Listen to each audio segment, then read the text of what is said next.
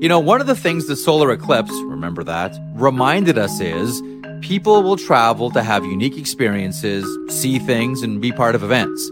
We all saw how people congregated in areas that had the best view, the best safe view. And they all had to stay somewhere, and many used Airbnb. I want to share something with you I was once told. One of the wisest things you can do when you host an Airbnb is find events in your area and let people in that community know that your place is available for out-of-towners. Many did this with the eclipse. You can do this as well. Your home could be an Airbnb. Seriously. It doesn't have to be your whole place. I mean, it could be. You'd be surprised what people are looking for when they travel. It's simple and it's really, really smart. You might want to think about it. You could be sitting on a whole new revenue stream. Concerts, sporting events, conferences. People are always on the move. Your home may be worth more than you think. Find out how much at airbnb.ca/host.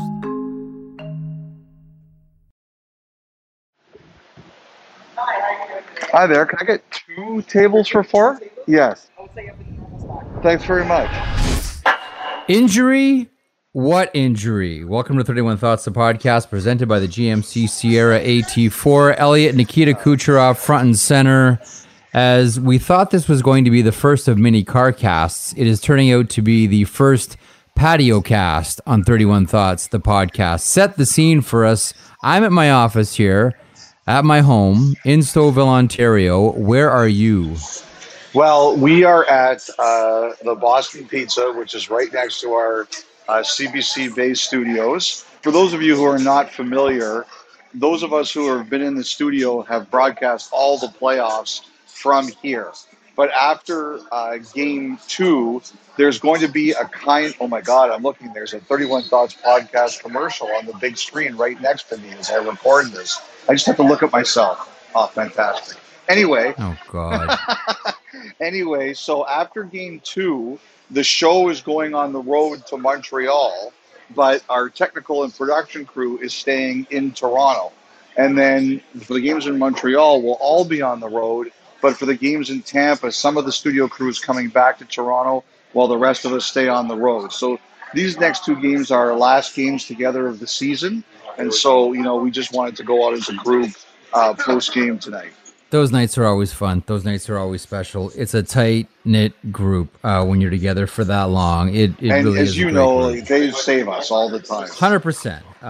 They're the ones that save us. They're the ones that make us look good night in and night out. 5-1 is the final. Tampa draws first blood. No reason for panic if you're the Montreal Canadiens, or is there reason for panic if you're the Montreal Canadiens? Ron came up with the stat that the last 3 years, the team that lost game 1 came back to win the series. Washington, St. Louis, and Tampa. The one thing that really stood out to me was Gallagher is the emotional leader, the heartbeat, the true heartbeat of the Canadiens, and they went after him. It was very clear that they targeted Gallagher and they said he has driven his 3 previous opponents crazy, and instead of waiting for that to happen to us, we're going to take it right to him. And they did. Thankfully, that play at the end of the game, he was able to stay in. It looked like it could have been really ugly there for a second. Yeah. And Gallagher, to his credit, didn't back down and at times gave as good as he got. But I saw a Tampa team that said part of Montreal's identity is kind of Gallagher and the nasty way they play. We're going to remind everybody, we're pretty nasty too. They sent that Goodrow, Gord, and Coleman line after him. And, to me, that was a big tone setter in the series. They took one of Montreal's most important players and they said, we're going to target you tonight. The interesting thing about that is normally when a team goes out of their way to go at Gallagher, they get distracted and they chase him all over the ice. But that didn't happen with Tampa. Like, a couple of things happened here. One, they did go after Gallagher, both physically and verbally. Yeah. And Craig Simpson showed that and how they were relentless on Gallagher. Normally that brings a team to distraction, and that's just what Gallagher wants. But that didn't happen with Tampa. They also kept the big boys away from Phillip Danault. Danault wasn't able to do Phillip Danault things on Monday night. But you talked about this in the last podcast. We had a little conversation about it. There is a focus to Tampa We saw it last year in the bubble, and we're seeing it now. As much as they went after Gallagher, they weren't distracted by Gallagher. And we're going to get to Kucherov here in a second, but he didn't distract them. But Tampa, every chance they got in a good lick on him. Well, it was almost like if you're going to be in this game, you're going to be in this game on our terms, not your terms, our terms. And, you know, the one time he got knocked over by Hedman, that's what Montreal's done to every opponent all year. Or all playoffs. Yeah. If you get close to Price, we knock you on your ass. This time it was Tampa doing it. It was, you know, I really thought game one was a clinic from the Lightning. They shut them down. They didn't give them too much. And, you know, they went nasty at them. You know, we've talked about how Tampa, like there's a lot of teams in the league that think that they get treated as choir boys, but really they're a bunch of pricks. Yeah. You know, if anyone didn't realize that, we saw it on game one. Nikita Kucherov, referenced him off the top. 2-goal performance. He looked profoundly different from Game 7 against the Islanders on Friday to Game 1 against Montreal on Monday. Yeah. I mean, I'm trying to figure out how he was feeling on Friday. Was there an injury? Did they send him to Lourdes to heal up and bathe in holy water and come back for Monday? Like, from Friday to Monday, he's a different player. I remember I said the other day, I wondered if maybe he doesn't play game one. Maybe when he said the other day that he wasn't hurt on media day in his typical crusty self, maybe he actually willed himself to health. I don't remember which X-Man is the healer, but maybe that X-Man visited him and healed his rib. But, I mean, he was great, and that power play was humming again. I get texts during the game from Scott Lennox all the time, one of our producers, telling me what to say. And he said, you should count how many times that all 5 Lightning players on the power play touch the puck. And it's hugely because of what he does in directing it. They were firing the puck around, no doubt about it. And listen, one of the stories going into this one was what was going to be mightier, Tampa's power play or Montreal's penalty kill. But I want to get your thoughts on Andrei Vasilevsky. There were moments in the second period where he stops Weber on a breakaway on a bad Ruda pinch. Yep. There's a stop on Anderson right after that, and then there's a stop on Gallagher on a partial breakaway. Your thoughts on what we saw from Vasilevsky, because the other story was going to be Vasilevsky versus Price. We've seen some games to this playoff where he hasn't been at his best, and tonight he was really sharp. It was going to be borderline impossible to beat. Like, I would like to see the team in the NHL that would have beaten Tampa tonight. That was an excellent game. And one thing we should mention early about this game with Nikita Kucherov, I should have mentioned this a couple of seconds ago. It might have even been his first shift. I think it might have been Kucherov's first shift. The way he went at Nick Suzuki physically, as if saying, if you had any doubt that I was healthy, or if you have any doubt about how good I'm feeling, this should let you know I'm fine. Now, well, I think less than Gallagher. I think they wanted to let Suzuki know. Yeah. Like, Suzuki has a reputation that when he takes a bump, he gets better. He doesn't shy away from it. He's engaged. Yeah. But I think Tampa really wanted to test that. I think, too, they really missed Armia tonight. Montreal did. Believe it. I'll tell you this. I was really happy to see Jake Evans back and playing. Yes. Because of what he went through. I just felt that they really missed Armia. Tough night for the kids as well. Nick Suzuki and Cole Caulfield. That isn't one. That's a sort of burn the tape night for those guys. But that's a tough one. It's like most of my broadcasts, a burn the tape night. Amen. You and me both, brother. All right. With that, we'll kick it off. Elliot's settling in for our first patio cast. Welcome to 31 Thoughts, the podcast, presented by the GMC Sierra AT4.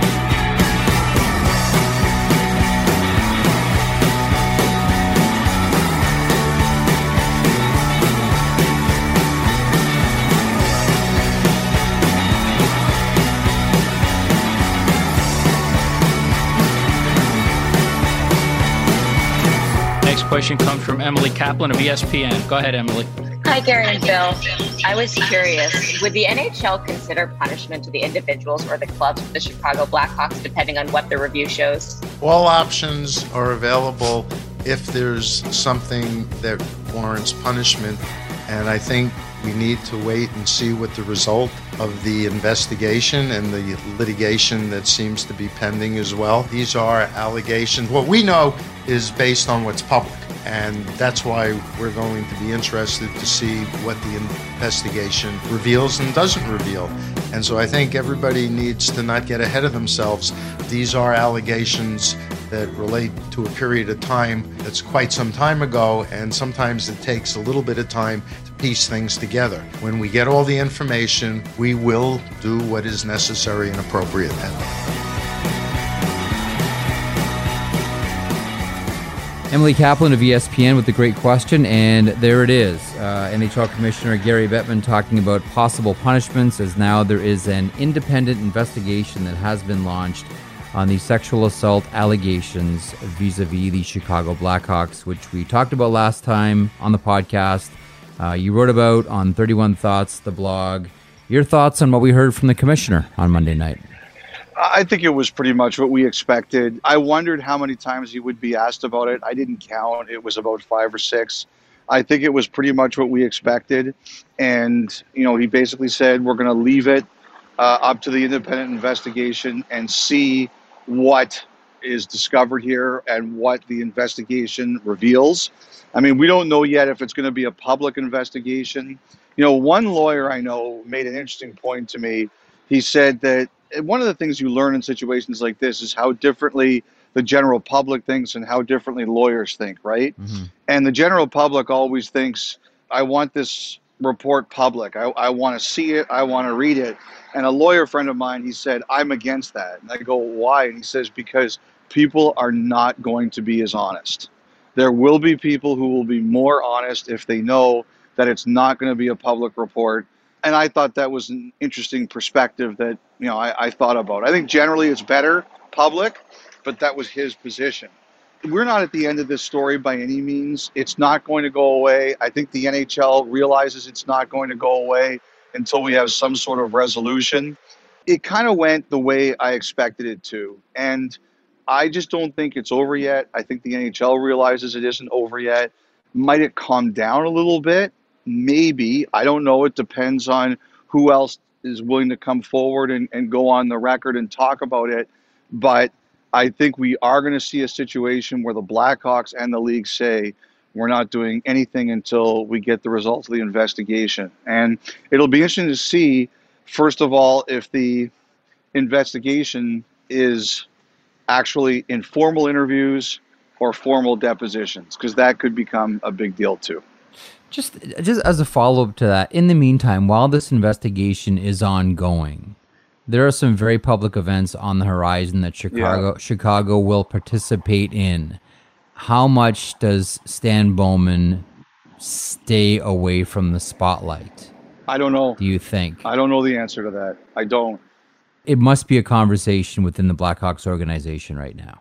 I would think so. I mean, I've asked that. It's going to be hard. I mean, you saw Bettman tonight. He answered the first question about it, and then there were 5 or 6 more coming. So, like I said, it's not going to go away. It's something that people are going to be asking. Okay, to other elements of the Gary Bettman pre-final press conference, which is now has been for a long time tradition in the Stanley Cup playoffs. The Olympic talk was interesting. How much of that is more posturing, and how much of that is that's just the reality of where we're at? I think that the NHL, there's one point in the thing where Bettman says, we have real concerns about whether or not it's sensible to be participating, having our players participate and us shutting down for the Olympic break. But as Bill said, we made a promise that if it can all be worked out, then we'll go along with it. But we are concerned both about the timing right now and about the open issues and the prospects of actually being there. And I believe that is the position that they have taken. They made a deal with the players, they made a promise with the players, and they want to live up to it. However, there's a couple of things going on here. Number one, the IOC is scrambling to get the Summer Olympics done, so this is a back burner issue, which I think everybody gets. Number two, there's a real question about, families and everything. Will they be able to travel? To some players, that's very meaningful. So if you can't, that could be a problem. And if you can't, what does that mean for your accommodations while you're in China? And I think the third thing is, look, I'm not a scientist. There's a new variant. I just think people really don't know where we're going here. And I think all of those unknowns are a factor. As Bettman said, they're beyond the time that they wanted to know. So I think the thing we don't know here is how long are they willing to wait? I think they realize they made a deal. I get the sense after that press conference, the NHL doesn't really want to go, but they made a deal and they'll live with it if they can get it done. No surprise to see Gary Bettman defending the officials, much to the chagrin of many that are howling for blood and want sacrifices and are demanding answers about why the game is called the way it is. Anything he always surprise does. You? Of course he does. It was interesting. I mean, we thought that Vegas was getting the All-Star game next year. We were right. We knew Minnesota was getting an outdoor game. I heard Nashville was getting one, but I didn't realize it would be that quick. I mean, Vegas, Nashville next year in a very short time span, there are going to be some reporters whose livers are going to sustain some serious damage. I mean, that is a tough road trip. Vegas and Nashville, not too far apart.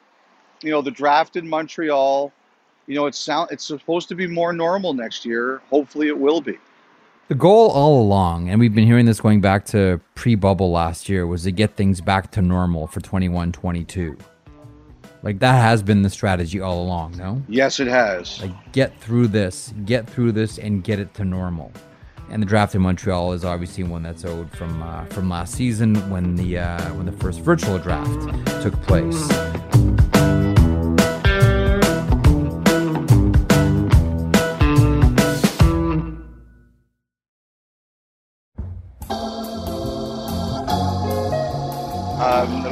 So I think. Yeah, let the motorcycle go. Yeah. A couple of things from around the NHL and a few things that you write about on the blog.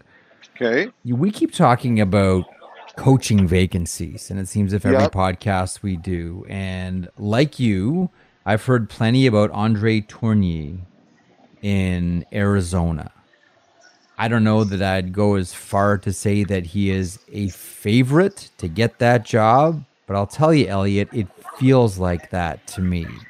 And Tourigny is someone who, while I don't know that he's been offered assistant coaching positions, I'm pretty sure that he would have turned them down because in his mind, he feels, and many do as well, that he's ready for a head coaching position in the NHL. A lot of things are lining up right now, it seems, for Andre Tourigny to be the favorite for that job in Arizona. Have you heard same? Well, a week ago, I said Van Ryn was probably the favorite, and the podcast had barely been edited when we found out that Van Ryn was out of it. So I'm terrible at these picks in Arizona. I do get the same sense of you.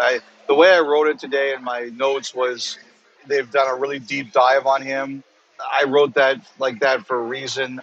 I agree with you. I think they've really gone down the road with him. I think it's just a matter of, do they close the deal? Mm-hmm. I clearly believe he's, again, I don't know if I want to say the favorite, but he's very much in the picture, and he appears to be the guy that they've focused on. And as we both know, all the questions we're asking about it, we're getting nothing. It's like high school date night, Jeff. We're both getting shut down.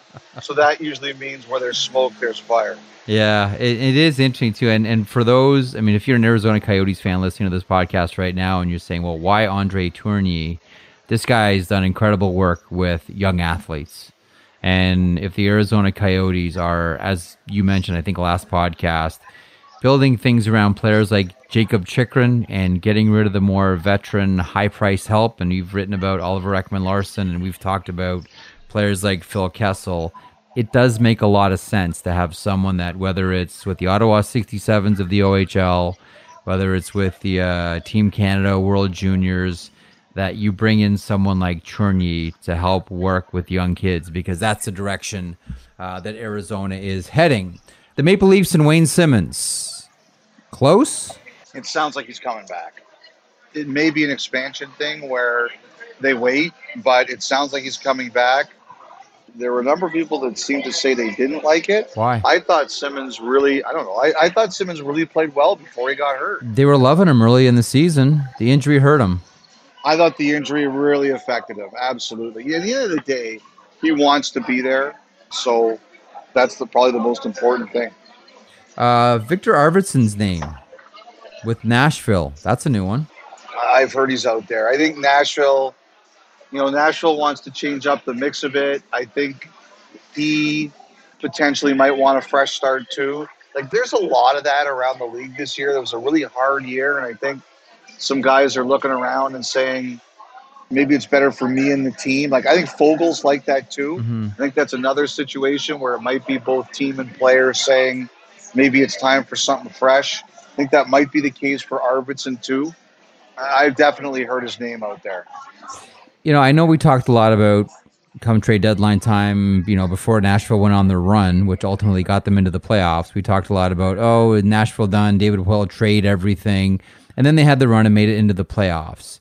Did that change everything, or is there still a sense that things need to change in Nashville? And that was just a hot streak, but the serious issues remain. Do you have a sense of where Nashville's at internally? I think they do want to make some changes, but I think the biggest thing is that Ekholm has gone from likely being traded to trying to extend him. Mm-hmm. I think he wants to stay. I think they want to keep him. So I think that's the biggest change is the turn in Ekholm. But I still do think organizationally they want to maybe do some different things, and I think Arvidsson is one of those things. I really enjoyed thought number 14. I don't remember which one that is. I agree with it 100%, and I think everybody does as well.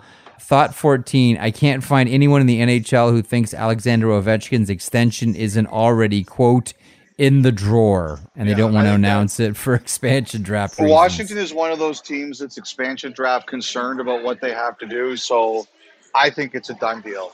I mean, this could be I could be on Old Takes Exposed and Russian Machine Never Breaks and all those great blogs in Washington as the biggest moron on the planet in 2 months, but I think that's a done deal. To me, there's something really juicy in this week's 31 Thoughts when you stop to think about the implications of it and the fear it must spread in one franchise. When you're talking about Seattle in the expansion draft, taking players and trading them, there's some interesting ones out there. And you're right about Matt Dumba, and we've talked plenty about Matt Dumba. And listen, they hung on to him, at the Vegas draft, and it cost them, right? It cost them Alex Tuch. But the name that's really spicy out here is Mark Giordano, and we talked about him before. But the idea of Seattle drafting him and then flipping him to a team like the Edmonton Oilers, to me, is just too juicy a story. For the Oilers to end up with the captain of the Calgary Flames, a former Norris Trophy winner, is just too juicy, Elliot. I'm sorry. For me, that's a bit of speculation. Number one, we all know he could be left exposed. So that's number one. Number two, I don't know if it benefits Seattle to have Giordano for a year, right? And number three, I think there's a lot of teams that would like him. We know that Edmonton is going to be appears likely they're going to be without Klefbom. That could open up some room on the blue line. Giordano's obviously got a lot of ties to Alberta. It just is one of those things that's an educated guess, right? Mm-hmm. But it makes sense. And plus, I think especially if Seattle retains, I think they could get a lot for Giordano. Absolutely. But then you know what? I mean, we had this conversation before. Do you want to be good now or do you want to be good in 2025? I know you maintain you could probably do both, but you could really load up for a future run, figuring you're going to get 1 year's grace out of an expansion market. I think also, don't forget, if Seattle follows the Vegas model, and I think they will, they're going to take some D and they're going to flip them. Yes, I agree with that. I'm going to finish up here and let you get to your table and all of your colleagues here. Quick thought on the Vancouver Canucks. Elias Pettersson, Quinn Hughes. Is there anything new to report there now that other CAA clients and the Sedins are part of the mix? I think they're going to have some conversations this week is what I'm hearing. I think first of all, there was a Buffalo. Oh, wait a sec. I want to credit this one Sabres fan. So I mentioned how there's the young D, right? Hughes cannot give him an offer sheet. Heiskanen can get one. Makar can get one. Fox, he still has another year under contract. But there's one Sabres fan who was furious. He said it's Duke or Dan 13. At Duke or Dan 13. Okay. You didn't mention Deline. Come on. I know the Sabres are terrible, but the lack of respect is absolutely ridiculous and really aggravating. I apologize to Duke or Dan 13 and all Sabres fans. You're right. I should have mentioned Deline too. I don't know that his number is going to be as high as some of those other guys, but because the reason I mentioned Makar, Heiskanen, and Hughes is that I have heard like Thomas Chabot signed an 8x8 deal the year before the final season of his ELC. All of these guys are out of their ELCs. Hughes is a bit less time, but I think they all consider themselves, and I've heard they all consider themselves ahead of Chabot when he signed his 8x8. Now, that doesn't necessarily mean that's what they're going to sign for. You know, there's the COVID issue. I think Makar's number is going to be big. That could be a monster. Yeah. I wouldn't be surprised if that one comes in 8 times 9-ish, if that's where they go to. Wow. But I think those numbers are going to be big. That's huge. Okay, your tongue's hanging out. I can hear it from here. You go and have your sips. Look forward to our next. I don't know if it's going to be a patio cast or a car cast or whatever. No, next one will be a car cast because I'm traveling Thursday. So next one will be a car cast after game 2. So you'll be well behaved. All right, to the table you go and say hi to our colleagues for me. All right, take care, guys. Taking us out, experimental collective from Brooklyn that blends hip hop, jazz, indie rock, and a number of other genres as well. From their 2017 self-titled record, here's Standing on the Corner with Played Us Cheap from 31 Thoughts, the podcast.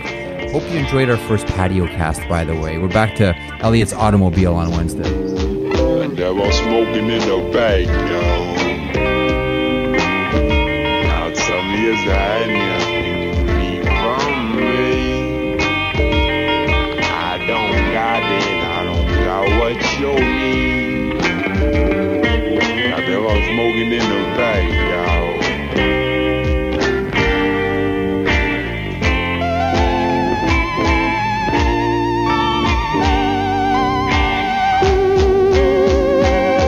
My brother smoking at the bag, y'all. Nah, I don't have it. I don't know what you need. I don't know what is you need from me. I don't got it, you don't get it.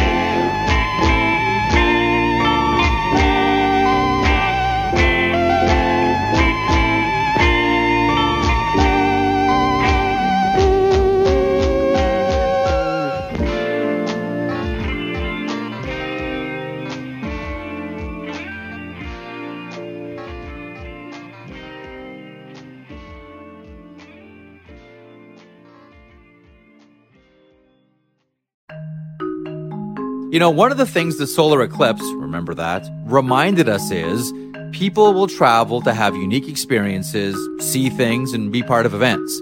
We all saw how people congregated in areas that had the best view, the best safe view. And they all had to stay somewhere, and many used Airbnb. I want to share something with you I was once told. One of the wisest things you can do when you host an Airbnb is find events in your area and let people in that community know that your place is available for out-of-towners. Many did this with the eclipse. You can do this as well.